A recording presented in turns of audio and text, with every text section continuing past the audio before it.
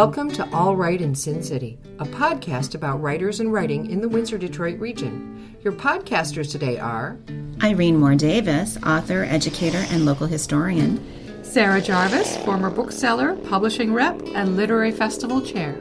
And me, Kim Conklin, Windsor-based writer and filmmaker.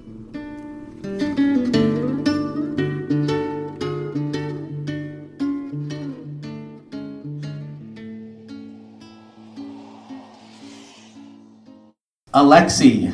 Born in Iași, Romania, Alexei Ugurinașu is a non-binary Romanian-Canadian artist. In their art and writing, Alexei uses words to bridge the distance, be it physical, emotional, or temporal, between themselves and the places, people, and moments that they miss. Alexei's work has appeared in print journals such as Exile Quarterly, as well as in exhibitions at the Arts Council Windsor and Region. They are a co-founder and co-editor of the Spot On Artist Interview Series, and they have editing and publishing experience from internships with publishers such as Black Moss Press. They have served as a member and contributor to the Arts Council Windsor and Region's Vanguard Youth Arts Collective, working on several projects that engaged youth through the arts and writing. Alexei has volunteered with ArtSite Inc. in downtown Windsor, helping to install artworks and assisting with exhibitions with the Humanities Research Group at the University of Windsor, serving as an undergraduate student representative on the advisory board, and being named a 2-time finalist of the Y Humanities contest. And they participated in several Toronto-based arts and culture events and initiatives prior to arriving in Windsor. During their position as Youth Poet Laureate, Alexei hosted a monthly virtual series called First Impressions. Alexei and their guests interviewed one another, read a few texts from their bodies of work. Entering the talks with limited knowledge of each other's stories, life, passions, and writings, Alexei and their guests aimed to simultaneously display and transcend first impressions through the questions and words that they shared with each other and their audience. These things were watched by a lot of people. When Alexei first presented the idea to me, I said, of course, it's the pandemic, everything's online, let's do it. I don't think either of us knew that there would be so many people tuning in, that they'd be watched so often afterwards. And if you're wondering about the impact of them, the folks that you interviewed, the youth writers, most of them are in the room tonight. And I think that's, it says something about who you are and how you do what you do, that they are here to read tonight as a send-off to you after you gave them a platform that maybe they didn't have prior to you being in this role. So kudos to you, that's how it's supposed to work. Alexei led writing workshops both in person and online, and a local writing group called the Windsor Warblings that has enough poems written to publish an anthology, if any publishers are interested. Alexei recently graduated from the University of Windsor with an honors BA in English Language and Literature and Philosophy. They graduated with great distinction, the President's Medal, and a few other awards and medals. Alexei's research interests include romantic literature, existentialist philosophy, and indigenous literatures and philosophies. They plan to teach English as a foreign or second language abroad. Without further ado, Alexei. Hello. Thank you so much, Christopher. And thank you everyone for coming out tonight. Before we continue, I would like to remind everyone that tonight's reading takes place on the traditional territory of the Free Fires Confederacy of First Nations, which includes the Ojibwe, the Ottawa, and the Potawatomi. It is our responsibility to protect this land and all the beings with whom we share it, and to recognize that many of the privileges we share today have unjust origins. We cannot repeat the errors of those who came before us. We must ensure that future generations can continue healing this land. I am so happy to see so many dear friends, and I'm pumped for the exciting lineup of poets and writers who will share their words with us tonight. And tonight, of course, is my final reading in Windsor for the foreseeable future. It is also a celebration of Windsor's youth and emerging writers, and a showcase of the exciting talent that lives here. So, let's hear it for the first reader tonight. Victoria Heckner is an Indigenous writer and a member of the Ochapowace Nation in Saskatchewan. She is currently studying English literature and creative writing with a minor in Indigenous Studies at the University of Windsor. Victoria previously attended St. Clair College to obtain a diploma in early childhood education, and she is currently employed as a registered early childhood educator. During her free time, Victoria plays video games, writes a lifestyle blog, and enjoys spending time with her cat. I met Victoria just a few months ago at a book launch, and she was soon after a guest on First Impressions. We had personal and difficult conversations about culture, our connections to our respective cultures, and the obstacles we may encounter as we navigate our lived experiences. Tonight, I'm grateful to invite Victoria Heckner to share some of her work with us. Victoria. All right, good evening, everyone. This is the second time in a week that I've been asked to go first without being prepared, and I'm still not used to it. And I do have another confession to make. Admittedly, I wrote one of these poems about an hour before I came tonight, and I won't tell you which is which, so you'll have to guess. So I'm going to share two poems with you tonight, and the first one is called Old House on Kildare Road. The old house on Kildare Road stood proud that night, just as it had every night since 1892. Fish scales, shingles wrap around its exterior, stained glass windows reflect the light of a full moon. The ornamental woodwork embellishes the classic architecture of a home dearly loved by many throughout the years. As he walks through the streets in the dead of night, approaches the old house on Kildare Road, distant memories of being a young boy inside the home fall upon him, with the vigor of a recurring dream. The days out by the garden with Grandpa, the evenings spent in the living room with Grandma, dinners on Christmas Day in the dining area, the laughter of an innocent child that ricocheted off the sturdy walls. He, now a man of 30, stands at the side of the curb, peers over the lush green hedges that frame the old house on Kildare Road. He weeps and he trembles, feeling the loss of his youth, mourning the death of his grandparents. The guilt of not visiting his grandmother before her passing is irreparable. In the spaces between quivering fingers that hide a tear-stained face, the man sees something in the upstairs bedroom of the old house on Kildare Road. Pale and indistinct, an apparition of a woman he could only presume to be that of his grandmother emerges from the inside of the window. Their eyes meet, his body convulses with both an excruciating sadness and an irrefutable happiness. He says to himself, I finally got to see her one last time. A mere 2 miles away that same night, a young woman lies asleep with a dream of being inside the old house on Kildare Road. She sifts through boxes of photographs and tattered clothes, helping her sick grandmother and packing up her belongings. The young woman fondly recalls memories of her and her grandparents with each timeless photograph she caresses. Her grandmother disappears from her sight. When she is found, the grandmother is seen longingly gazing out from her bedroom window. The sun looms on the horizon the following morning. A text message wakes up the young woman from her deep slumber. Her brother tells her of his encounter with her grandmother the night before, of how she had appeared before him by her bedroom window to greet him with her kind hazel eyes one last time. Cold shivers spread across her arms, her legs, her chest, as she remembers her own visions of her grandmother. They do not chalk it up to coincidence, nor do they understand the meaning of arriving at the old house on Kildare Road the same evening. Perhaps their grandmother, too, wanted one final goodbye. Homebound, a few dollars in my pocket. Westbound, bitter wind smacks my face, pushing forwards to the land of my ancestors. Sacred ground, precious earth, enveloped by the footprints of my tribe from members both present and past. Painful history of decolonization coexists with the resilience of a proud people, ingrained permanently deep within the dirt.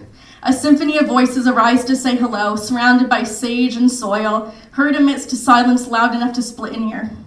Day creeps into dusk, an evening sky creeps black. The choir continues to enthrall, growing louder with each echo. Tanzi, welcome. My ancestors speak to me, reaching out to the descendants of those who came after them. One tells me, touch the land. Another speaks, inspire future generations. One says, immerse yourself within the culture. A voice chants, protect the territory by respecting it and all which it provides for us. Tell their stories, make them proud.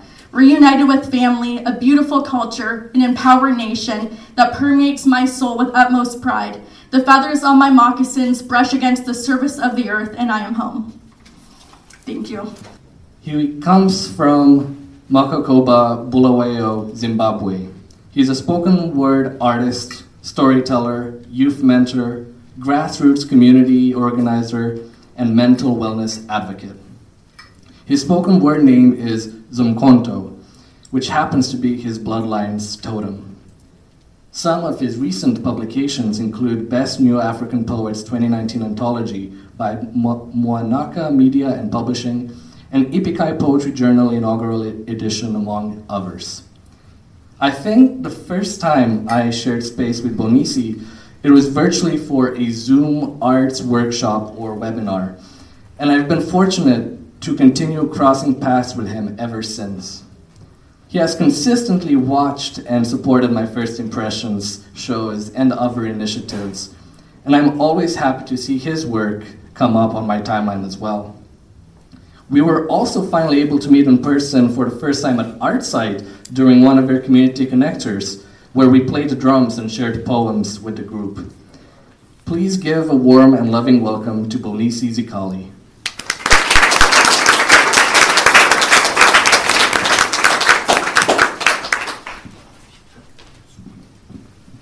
Thank you so much.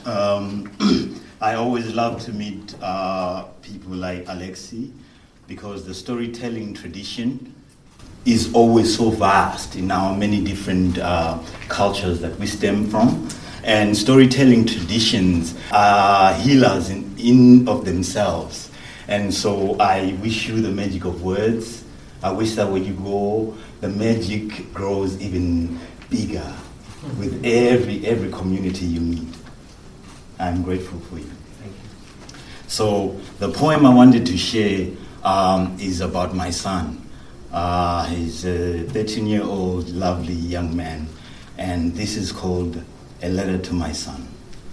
My son, ndodana yami, I wish you mountains that stoop down and crumble the tufts of hair on their crown, to create beach sand for shores that this world will not dare stumble into and pollute, where the music of ancient flutes is trapped in the shells that populate its blanket of pebbles and stones, which when thrown against the surface of the ocean, with each bouncing motion whisper back the secrets of the snails that died inside them, carrying hell on their backs and heaven in their hearts.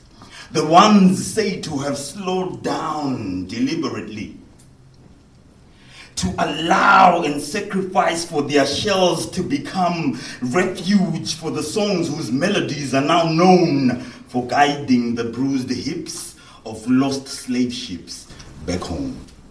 My son, ndodana yami, I wish you to speak bright words the way light was named, with sound in attendance, and that I live long enough to tell you the story of how light and sound learned to dance for the first time, trapping the universe in 1 trillion light years of rhythm.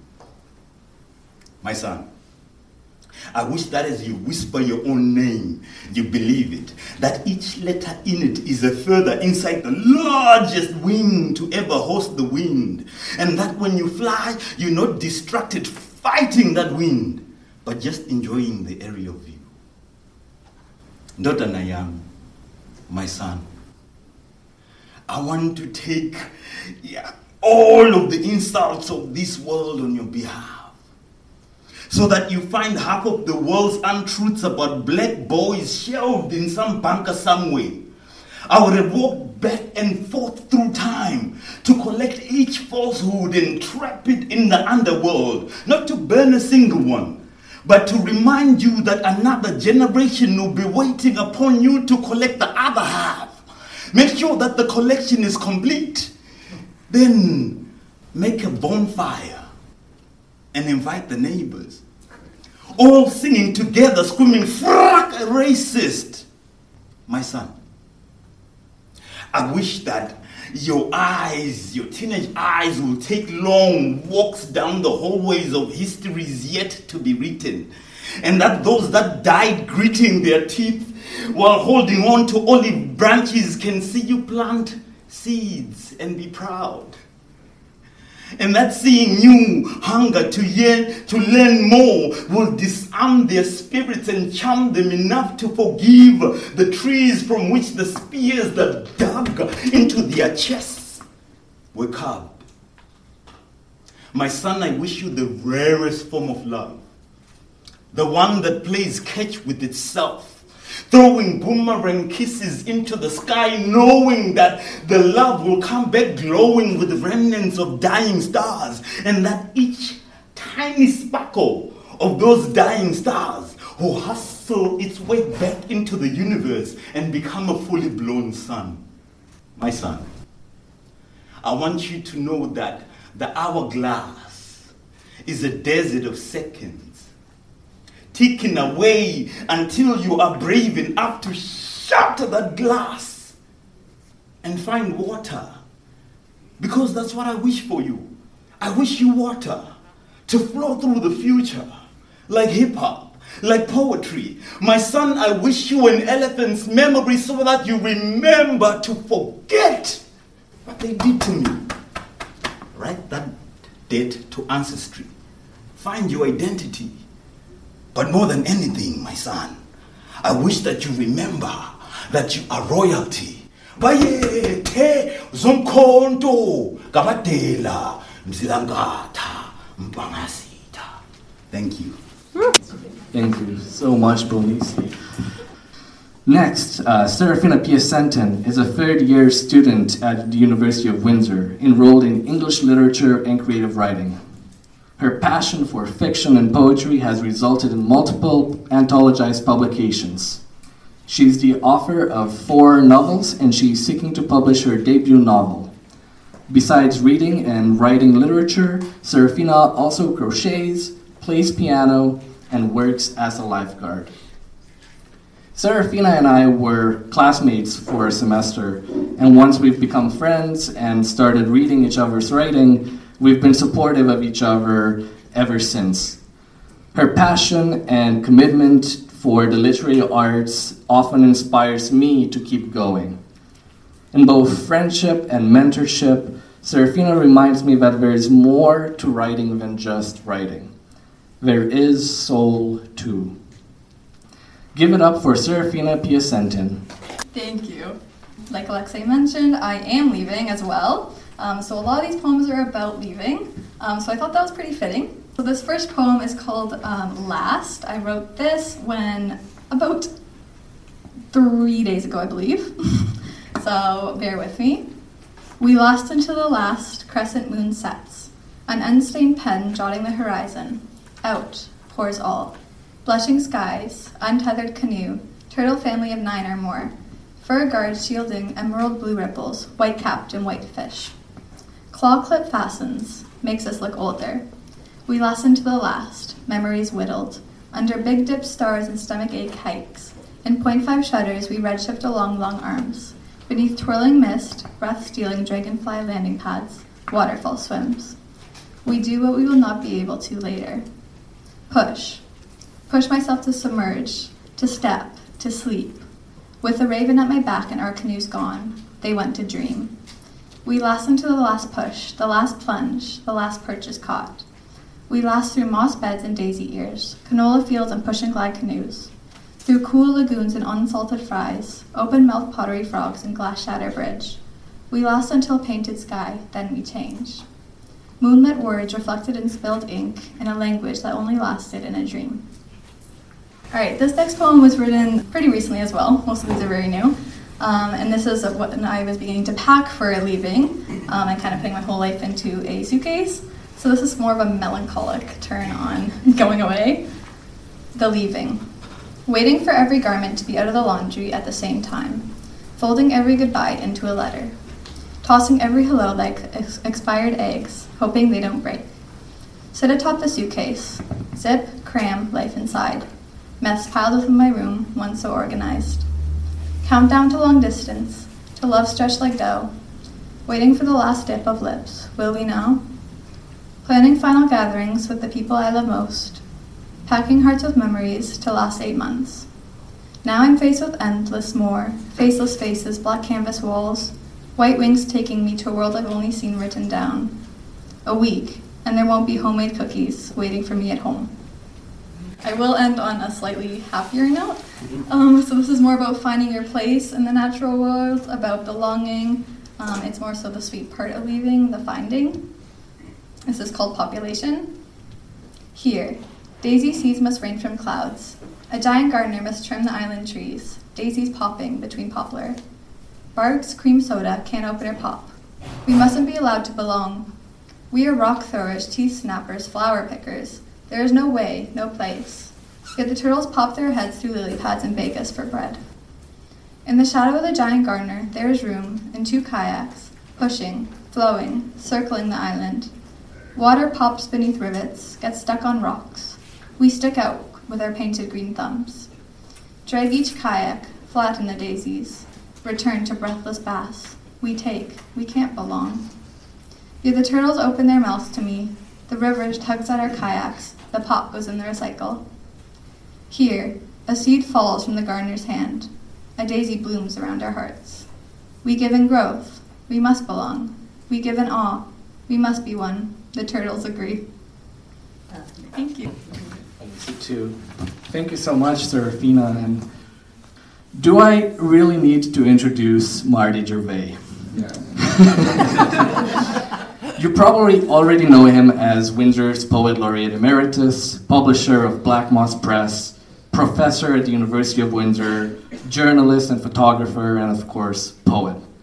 I had the privilege to be a student in Marty's English practicum course and to work with him and Black Moss Press over the past year. Marty's advice and stories have been and continue to be of great help, and I am only one of the hundreds or thousands of writers who can attest to this. It's my pleasure to welcome Marty Gervais. Thank you very much, Alexi.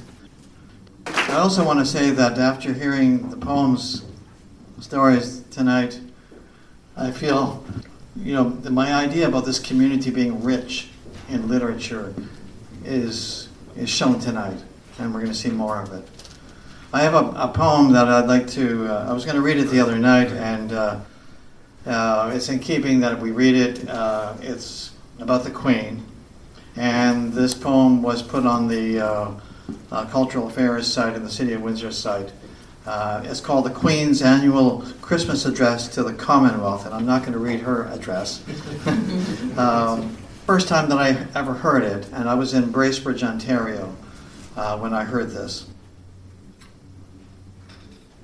It was Christmas, 1959,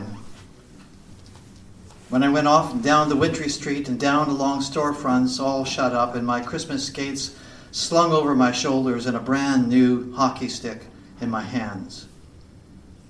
I made my way to a friend's house, and he was waiting with his new skates, and we trekked over the ridge from where you could see the clock tower of the post office. It was now 10:30 a.m. We skated that morning on the south branch of the Muskoka River, just back of the lumber yard, the stillness in the sunlight, shattered by our sharp voices and our skates cutting deep into the cold and the slapping of sticks and maybe the bells of St. Joseph's Catholic Church. I remember that because a neighbor had come down by the river, and he told my buddy he was wanted at home. We sat on the riverbank to take off our skates, and he needled me about the Leafs beating the Canadiens in a game where it was clear the Rocket had lost his magic touch. We made our way back to his house, still laughing. His mom there to take our coats and hang them near the gas stove to dry. I noticed something was wrong. Her face red from crying, and I spotted the tissue wadded up and tucked into the right sleeve of her dress. She led my buddy to the parlor and whispered to him how her brother had died, how they had just gotten a long-distance call from London, and there had been some kind of accident, and he was dead. In the midst of all that came the message on the radio, blipping out across the silent room, the Queen's annual Christmas address to the Commonwealth. We stood in the parlor, the faded wallpaper of autumn leaves, the tin ceiling. I saw my buddy's mom resting on the sofa, a cup of tea balanced on her lap, her face turned away to the window. And my buddy stared at the floor. I had never heard the Queen's voice before. Never heard how she puckered those vowels, rounded out nouns, and pointed her verbs like torpedoes. I had never heard anyone talk about peace, the yearnings of those suffering, and we stood in a timeless pose, as if the monarch had known all about the news having befallen this family that Christmas morning. Thank you. Please welcome Marianne Mulhern. And I'm happy to read this poem because my friend Mary Lou is here with me tonight. When COVID was filling hospitals and there weren't any vaccines, and everybody was really scared, and everything was closing, we're all in lockdown wearing masks, Mary Lou and I decided to have lunch at her house. And so I wrote this poem, and Christopher made sure this was published. It's called COVID Lunch. My friend of many years invites me for lunch. At her table, we distance. Wine, food, and words bring us close. We've enjoyed meals in Windsor restaurants, joked with waiters, knocked back shots of tequila said over by owners. This seems more special, coming together in a time of danger. Maybe COVID knocks at the door, scratches at the window. Thank you very much. Thank you, Marianne. Next up, lawyer, Rotarian, performing artist, hilarious person, poet, husband, father, all that great stuff, and really one of the loudest voices of support for the creative community. So thank you for everything you do, and also things people don't know you do, like supporting those of us who are front-facing in this work by being a phone call away when we need to say, hey, tricky situation I'm working through. So Peter Rastovec here tonight with his lovely wife Denise. The support from the two of you for everything that we do is, it means a lot. So thank you both. Peter, come on up. Thanks, Chris. Really appreciate the introduction. In honor of Alexi, I'm going to read a poem about a poet. And this is a postcard that I got in a bookstore many years ago of the fabulous American poet Robert Lowell, who I adore. And it's a picture, a photograph of him just sitting there smirking and with a cigarette burning. And I don't know what's going on, you know, what he's looking at, but it's just a wonderful, wonderful photograph, at least for me. And I keep it in my office. It says Robert Lowell, New York City, 1968, photographed by Jill Krementz. And we lost him too soon. He died in the back of a cab in New York many, many years ago. But his writing lives on. So I wrote this poem in honor of this postcard, and it's about poets, so for Lexi. Poet on a postcard, after a photo by Jill Krementz. Robert Lowell smiles coyly, cigarette in hands folded neatly on his knee, as he listens to someone or something beyond the camera lens. He sits, as he has sat, for several months, striking a pose on my desk, surrounded by a hodgepodge of books that are exchanged, reshelved, or placed elsewhere in our rambling space. He rarely moves. The photograph turned postcard, a bookstore purchase for 50 cents, showing the icon in New York City, 1968, was used appropriately as a bookmark before misplaced with various memorabilia in a drawer of forgotten things, finally given new life. An ad hoc memorial to the poet, whose ode to skunks comes to mind when the lurid autumnal air packs a pungent punch, and the fear that keeps us cowering indoors lurks outside in the hedgerow, caging us in our deliberate confinement, reason enough to give thought to sending this postcard just to say hello, or as a warning to be wary of the air that we breathe. Given the chance to tell this story, I wonder if I could have made the dead poet smirk, perhaps prevent his fatal heart attack in a taxi that swerved to avoid stinkers and other predators. Thank you. My last poem is a love poem. And it's a poem that's very important to me. It's very important to the people that I love, the people that I surround myself.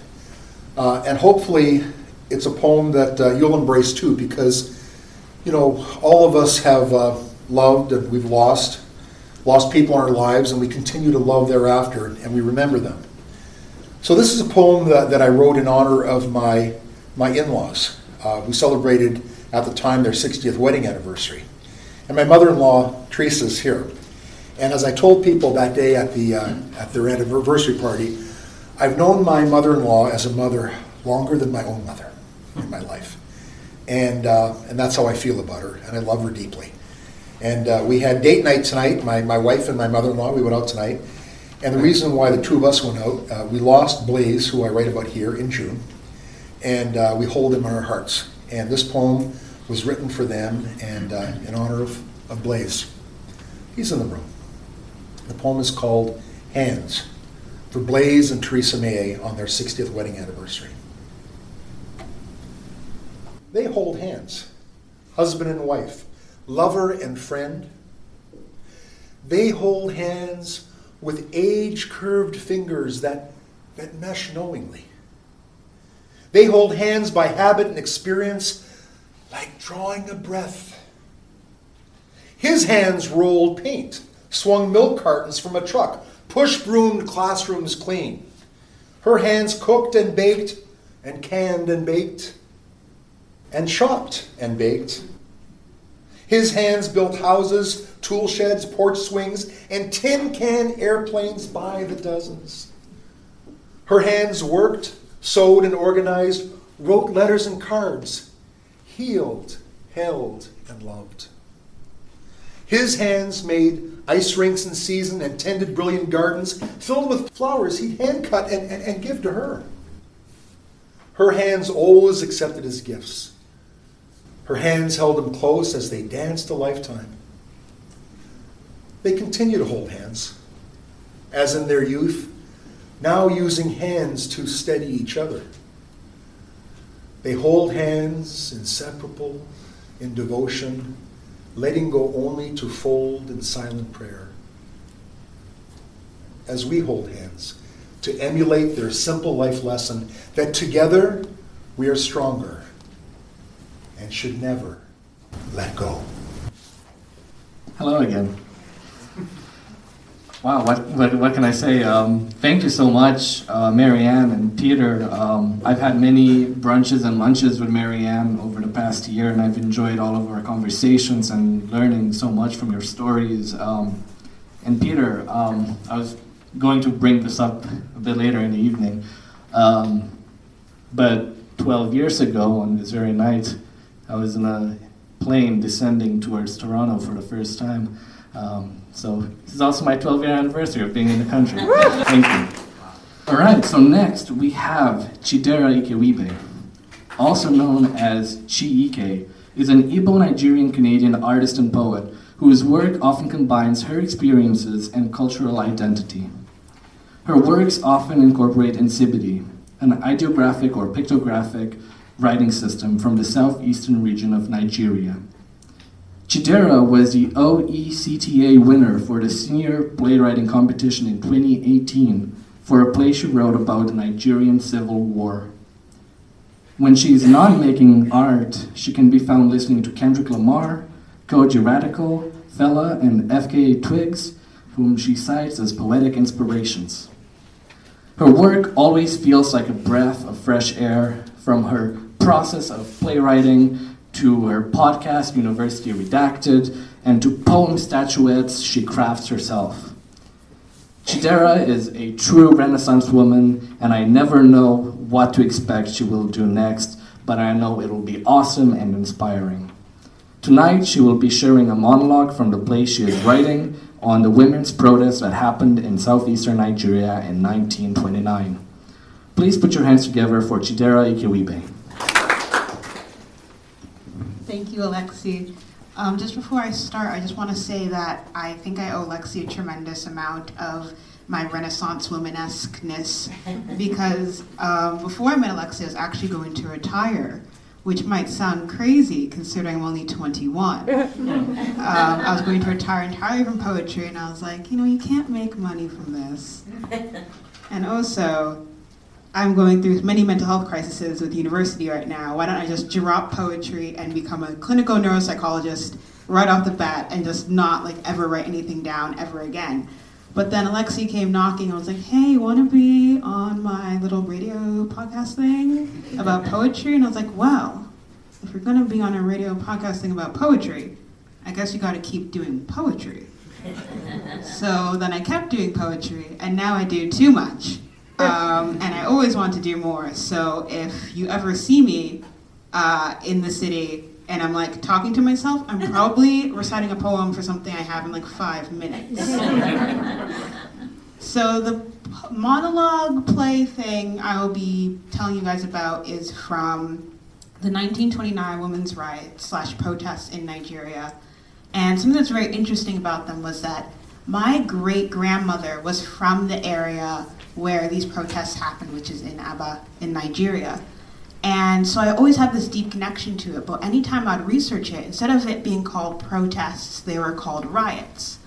And these protests, which is what they were very well organized by the women, who would do a list of things such as sitting on a man, which is actually not sitting on a man, it's more belittling a man by knocking on his front door and being like, hey, yo, bro, why are you abusing your wife?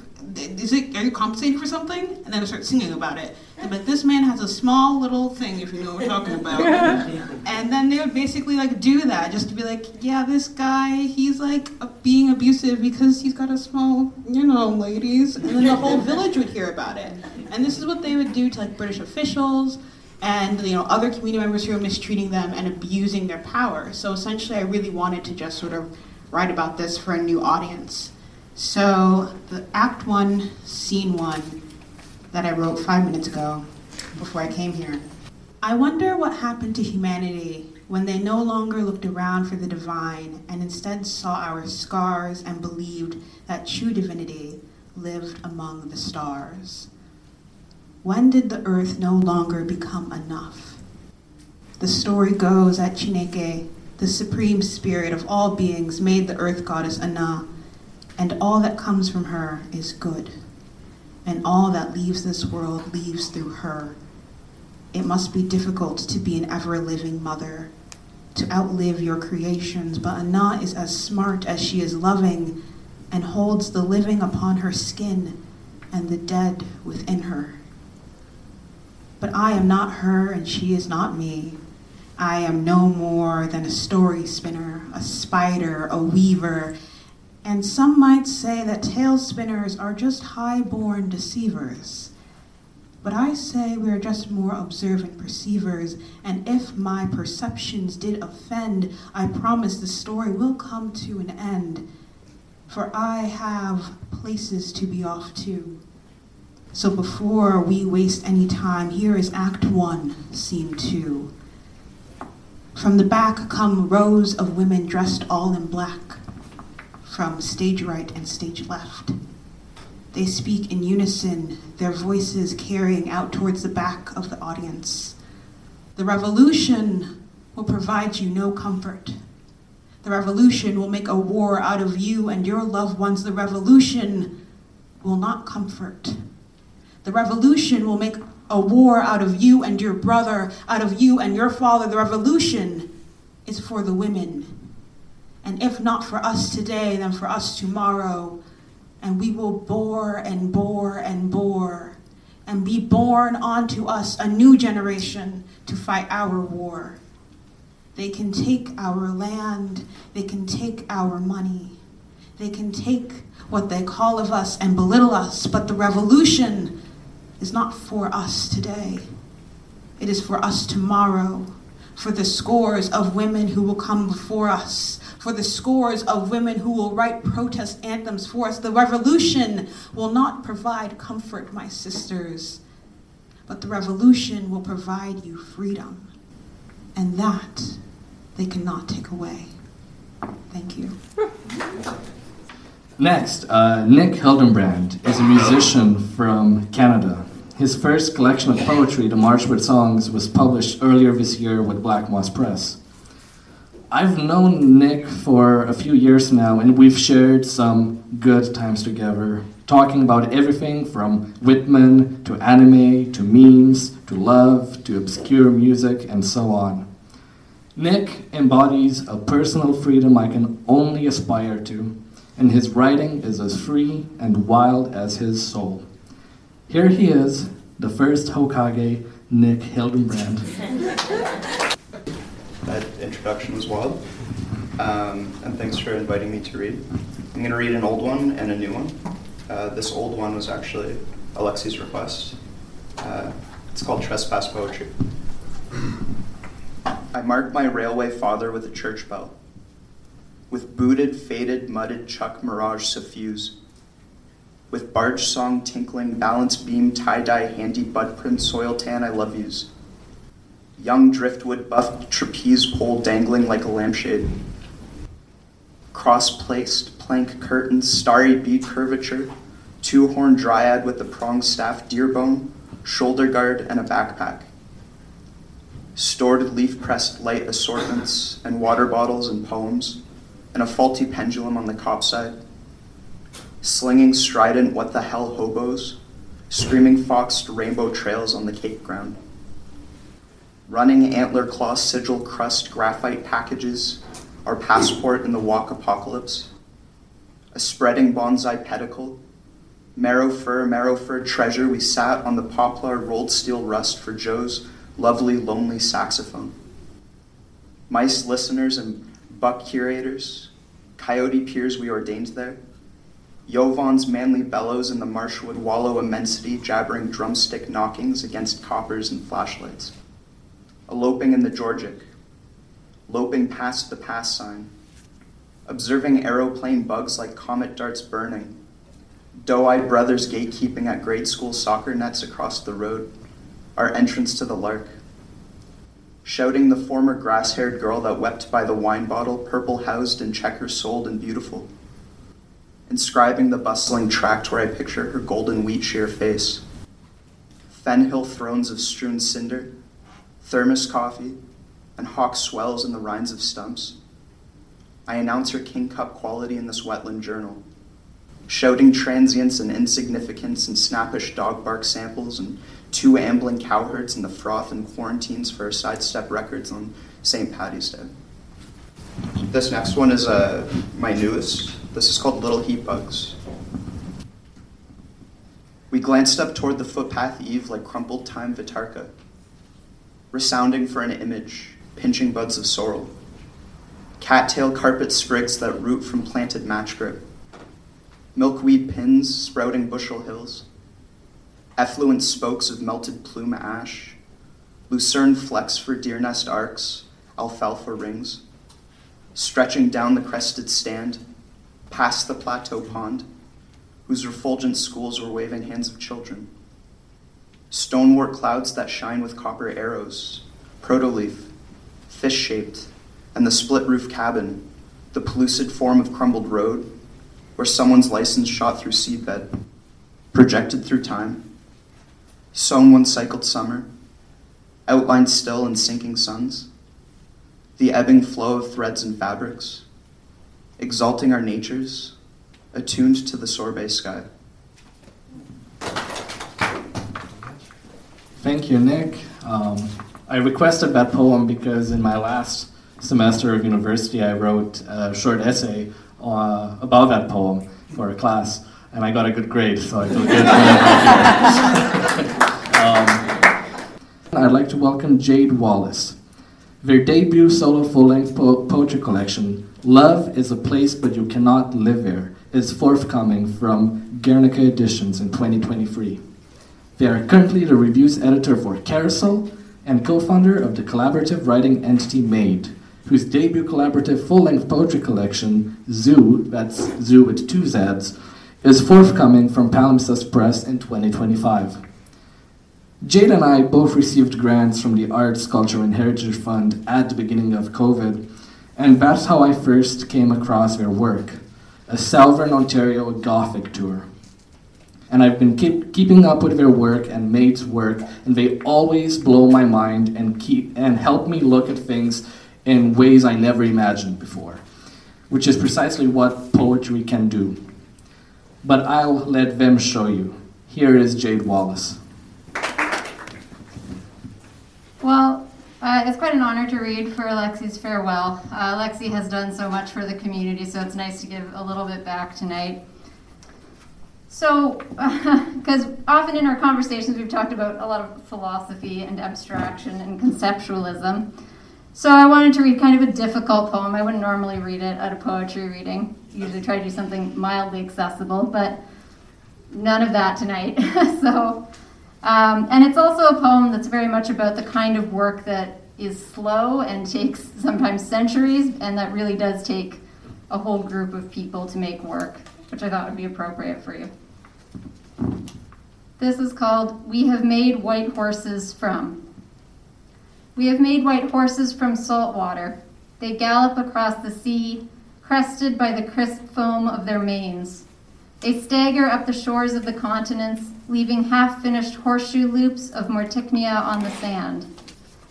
We have made white horses from ether, tail raised like a flag, limbs sprung like semaphore arms. Words stiffen if they stay in one place. We have to let them shift, slip free. A lone horse multiplies in metaphor, a wandering point from which we navigate. We have made white horses from petals. In her hiding place, a girl contemplates the coarse limbs of the horse chestnut tree, coned with pale flowers. She says, "As long as this exists, I may live to see it." An auspice of happiness for a child trapped by the war upon her doorstep. Also the forecast of her catastrophe. Infectious cruelty will endure and find her out. What is coming for us? Gulls drift past the window, formless as clouds over the ocean. We have made white horses from disease. A messiah implies an antithesis. Both move over the land like a plague. We each dream that we are one of them, tightening the reins as our ash-gray mounts mince skittishly over bones. Awake, we walk on the skulls of our forerunners, their DNA crushed into the substrate. Count the found, guess at the lost. Life is never cheap. We pay dearly for what we take. We have made white horses from chalk. Whoever did this, dug the equine trenches in the topsoil, filled the void with crumpled stone that glowed ghostly against the insistent green of the living hillside. They were forgotten. Slowly or all at once, sometime over the last 3,000 years, while we went on adoring the mysterious geoglyph they left behind, showering it in ceremonies of renewal. Their horse swells with the sum of lessons it can teach us. You see more clearly from afar than from above, or that which is not worked on will be lost. If we do not tend to them, this tricksy horse and its clever replicas spread across 4 continents can easily climb up or creep down their slopes until their tails are entirely out of our sight. We must brush debris from brackish manes and make a promise to ourselves to bear the dead into the future on the backs of their nameless labors. Over our heads, the shifty clouds ask, "If you are so tired, why do you want to live forever?" Thank you. Thank you so much, Jade. My book is about fathers and sons. My own father, who I lost last year to dementia, Parkinson's, and COPD, and my journey to adopting my son that my husband and I brought into our lives 5 years ago. I'm going to share one poem with you tonight. It is called I Find My Father Again. I am at the aquarium with my family. In the twisted paths of the Jellies Gallery, alien creatures propelled through backlit tanks, stinging tentacles reaching for the glass, for us. My son's voice, quiet in the dark. Where do we go when we die? I can't answer him, I don't know. I've pushed this question away since Dad left, disappeared, stopped, released. I gather my son to me, lose myself in the shifting patterns of the jellyfish before us just beyond the barrier, at the mercy of the water, the push and pull of currents bodies shaped to ride the waves to survive the crash, floating brains with tendrils that reach out for connection. 3 come together, swim apart, entwined even as they separate, like memories that hold on, let go, that burst alive as lights hit them, blink out when shadows shift. They are ancient and magnificent, predate dinosaurs and man, came before families and funerals, before dementia and disease, before adoption and identity, before all of us and these lives we live. I watch them and see us. My father, me, my son. Linked, safe, no matter the water's flow. Where do we go when we die? He asks again. And I catch our reflections in the glass, catch his eyes with my own, touch my finger to his forehead. Here, I tell him quietly. Then press my hand to his heart. And here. Thank you. Thank you so much. All right, so I will start with a poem from Walk in the Woods. I have 2 poems in this collection, and I'll read one of them. We're both on the same page, so it's easy to remember, 41. This one is called Hollow. The first snow of the season, the wet kind that rests on baby hairs, like ghosts in the corner of your eye. Pan and Coyote meet in the park. They pass by deer and ghosts of deer, birds and fallen trees. Roots trace the path from soil to light, now unearthed. A natural ladder forms at the base like a deformed spinning top. Pan lights up and Coyote investigates a history of mud, leaves, sticks, the architecture of early frost. Every now and then, a hollow reveals its mysteries. Portals open to underworlds built from the skeletons of leaves. That's a poem. Nature, as you may notice in the poems I'll read tonight, is one of my main sources of inspiration. What fascinates me the most is observing and comparing nature in the many different places where I've lived and traveled. And parks such as Ojibwe Park are one of my favorite places to explore wherever I go. Next poem is dedicated to parks in Canada, Romania, and even the US. It's called Mahogany. You said I smell like mahogany teakwood candles, smooth luster pressed against your marble. Shower chair philosophy followed by metaphysical therapy in the park. One day my name on a bench too. In lieu of Copeau afternoons, now Willisted will do. Summer walks in Griffith, but gets married in Guildwood. Victoria and Lyons knew no telescope could measure nor immortalize the day in all its splendid textures. So an ice cream sandwich melts absent-minded. Marble drips on wood, smells like Eminescu. Eminescu was Romania's most beloved poet and spent quite a bit of his life in my hometown working with other poets, so I wanted to include him there. Philosophy has also been a constant in my life for the past few years, and it's snuck its way into many of the poems as well. Next poem explores more philosophical themes such as existentialism and post-structuralism, as well as important sociological observations inspired once again by nature and my local environments. It's called Fuchsia. Heralds of September, another anniversary around the corner. Birds that survive us pluck at dust on the ground, faced with the first stage, denial.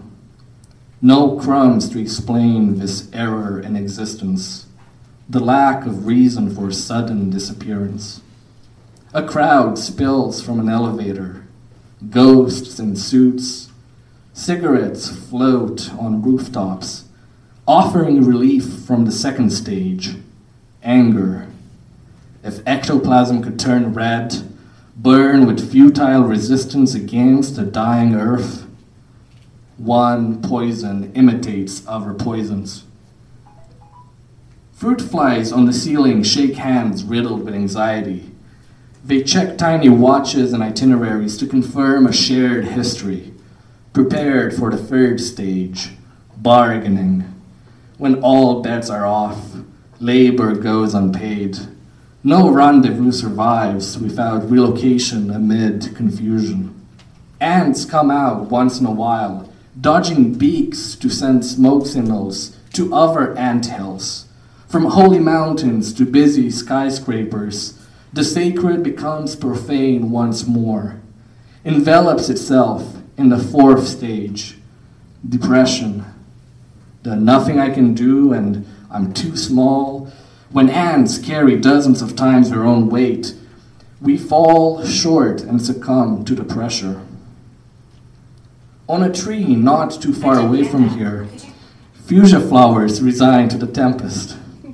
Bells arranged to play funeral songs decide to play one more hymn instead. A wedding dance for the last stage. Acceptance.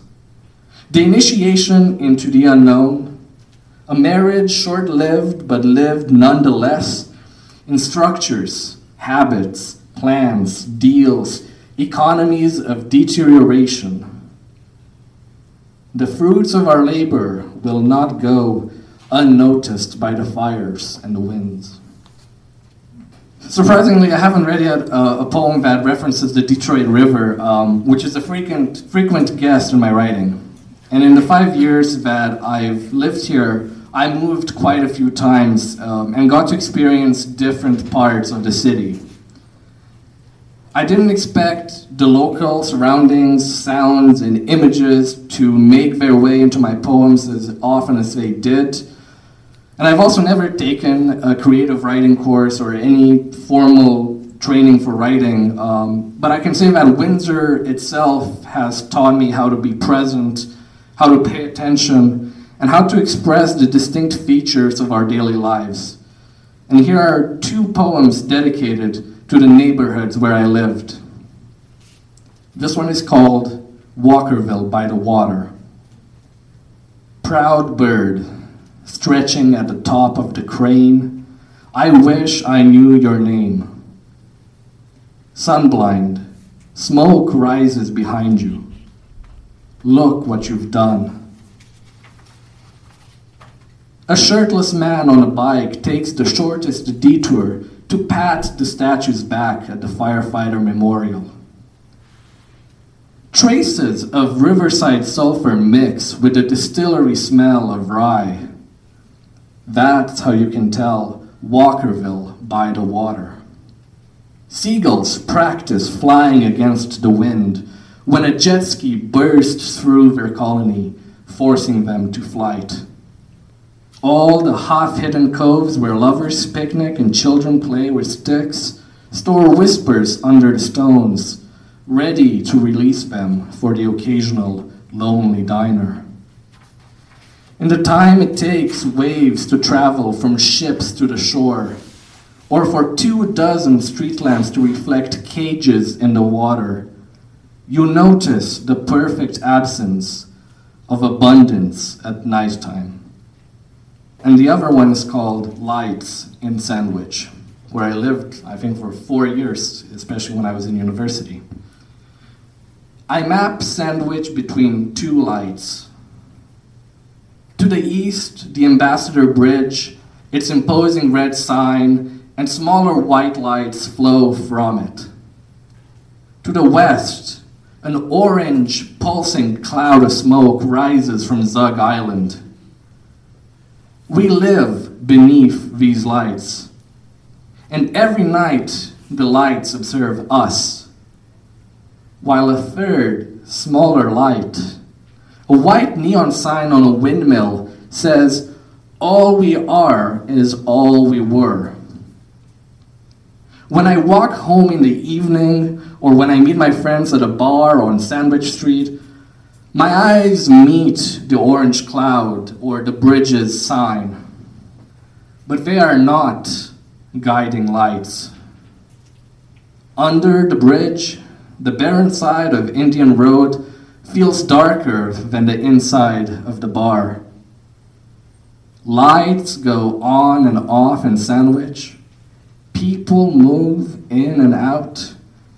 But these three lights remain. The windmill sign reminds me of who I was. Sandwich is part of all I am, and its lights will always be a glimmer in my eyes. And when I eventually moved from Sandwich to Walkerville on the final night, and my friend Logan Teslin is here, he helped me move, not just at one time, but many times since. I don't drive. While we were leaving Sandwich for the last time while I was living there, it was nighttime, early evening, and as we got to the bridge, 3 of the streetlights were just flickering wildly, and I had never seen it happen before. I might have seen one flickering once in a while, but there were just 3 going off, and it felt like Sandwich was saying goodbye to me. So I'm really grateful for that, and I'm grateful, of course, to the City of Windsor for granting me this role and transforming my last year in Windsor into a truly unforgettable time in my life. The role has provided me opportunities for growth, as well as the guidance and, most importantly, friendship of so many wonderful people. I'd like to thank everyone who has read tonight and all the other writers I've had the privilege to work with in the past years. Also watching from somewhere is my dad, Caesar, who passed on 2 years ago in Romania. And the following 2 poems are for him. This one is called Sacred Bonds. One time on a road trip, my grandpa stopped the car so we could inspect a strange fence in the middle of nowhere. It was a cemetery. A plaque told the tragedy of Sarmashu, where 126 Jewish villagers were massacred and thrown into communal graves they had to dig themselves. My other grandpa was a holy man in socialist Romania. I keep a picture of him in my wallet because people say he looked like Rasputin, with his beard and bold stare. Before that, he was an engineer at one of the plants in Brasov, where he built planes while the country was occupied by the Axis powers. He probably didn't know about Sarmashu or the dozens of other massacres. My father always praised his skills both as priest and engineer. When he preached, he was a sorcerer healing people with his words, while his hands retained the memory of steel parts passing between them. My father never told me where his father is buried. I imagine his in a normal cemetery, surrounded by other priests, each atoning for their own sins. And the other poem is called You'll Live Here. The last time I called you, Dad, my uncle picked up the phone. He had just called an ambulance for you. I used to joke that I'd meet my brother for the first time at your funeral. The lockdowns kept me from going, and he didn't bother to see you either. A few years ago, you showed me where your grave will be, next to your mother's. We sat behind it and you told me stories from your youth. For 3 days, your family hid in a forest full of shrapnel-torn bodies when the Americans bombed Brasov in 1944. You were 7 years old. Your father became a priest in Iași, where you eventually met my mother. That was only after you had met 2 other women before her. All the kids at school thought you were my grandfather. I had the same impression until you taught me how to ride a bike on my 7th birthday. After I moved to Canada, I'd see you every other summer. A couple of years later, you looked surprised. I was taller than you. We soon had our favorite bars and cafes where you drank your cognac and taught me how to smoke cigarettes without inhaling. Although you couldn't always remember if I was 17 or 21, you always made sure to tell everyone I was working on my master's. Most stories don't begin at the end, but mine began in your twilight. I'll go to your grave again next year and tell you some of my stories. So here are a couple of poems to celebrate our city's artists and writers and the work they continue to do to make Windsor a better place for everyone. This one is called Meteor. My shoes half stuck to the mosh-spilled beer. I remember my life as a drum. The pneuma beat into me resounds once more. Return to dimness. The ringing in my ears, the maze of scattered chairs and tables. I share the good news with all the artists, so we celebrate ourselves within the riffs. Head bang to the distortions, between light spots dancing green and purple from the stage to the red hair flicker beside the bar. My friends shuffling, the hive mind active. Enough to lose my mind. Remember, this is Windsor. This is what we do here. This is home. And this one I wrote in the last semester of school when we were back in person at the university, and it's called Lines Written from My Couch in Walkerville. Between naps, waking hours, half and half awake after a day of walks, daydreams in Garamond, cold brew experiments, crouching between shelves, escape from stuffy office, walking up the stairs in Leddy, the epiphany, the inevitable end. White noise reverberates through brown walls. Study rooms echo like words in a dream. The struggle against entropy. Chaos in the boardroom. On the precipice of 75 days, April showers inbound. Nature takes its course between the lines. Pillows at each end like brackets. Sleep, the secret we keep on Valentine's. A murmur heard at a right angle. Head nods. A group of jellyfish is called a smack. The next two poems are not about Windsor, but they're about the places that I carry with me. The first one is called Details, and I wrote it towards the end of a trip down the West Coast a few years ago. A book in Chicago. Sunflowers on the table. The same book on a beach in Santa Monica. The first goodbye. Sunburn on my back at a bar in Denver. Grant says it will peel by the grace of God. My first time trying biscuits and gravy. Crossing borders disguised as a writer. A genealogy test from my uncle tells me who I'm supposed to be. Not that it matters. Postcard from Seattle. Guiding the blind clerk's hand toward the card, he asks and I tell him it's a picture of fireworks. 4th of July show with strangers. 3 weeks later, my mom holds my hand in La Ronde. We watch the sky explode in a fury of marvel and colors. Linden in my arms on the Canadian. The secret of lights playing at nighttime next to the train. The mountains surround us alone in the restaurant car. Handwritten notes on the train to LA. Brooke says she's a snake in the Chinese zodiac. Forests turn to deserts, turn to ocean, turn to me.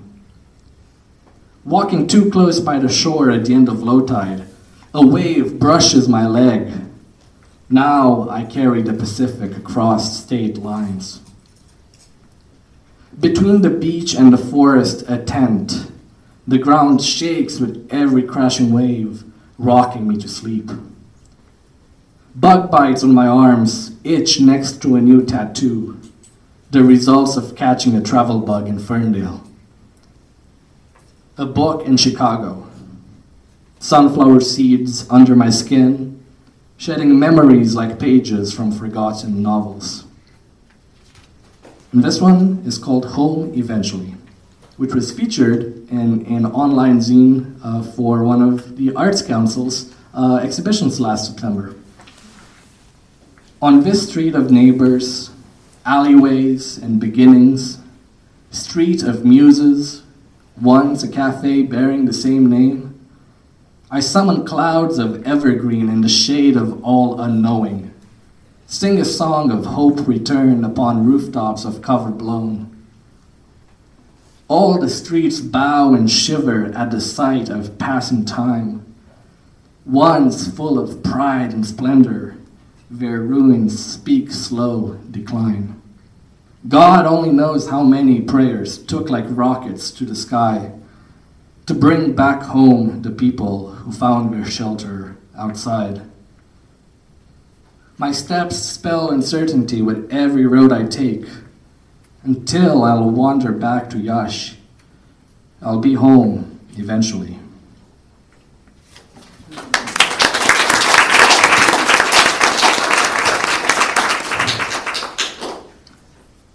You'd think that the more times you say goodbye, the easier it becomes to say it. But for some reason, I find that it's the opposite. As I'm leaving Windsor, I'm saying goodbye to one of the best things that has happened to my life so far. To my friends, to the places I've grown to love. And it's honestly a bit scary too, as I'm about to wander into the unknown. I was extremely fortunate when I did so almost 6 years ago, when I came here without knowing anyone in Windsor, having never been here, no idea what to expect. I can only hope that wherever I end up going, I can find some place as welcoming and inspiring as Windsor. Here is the final poem, which is one of the few I included in my Youth Poet Laureate application. This one is called South of Detroit. I'm blessed by coincidences, connections, contradictions. Everything that happens between two red neon signs. Now you know what it's like to be a sunflower in the City of Roses. Thank you. Thanks for joining us. Look for more episodes of All Right in Sin City wherever you listen to podcasts, or check out our website, allrightinsincity.com. For information and announcements of new podcasts, sign up to our email list or follow us on Facebook and Twitter.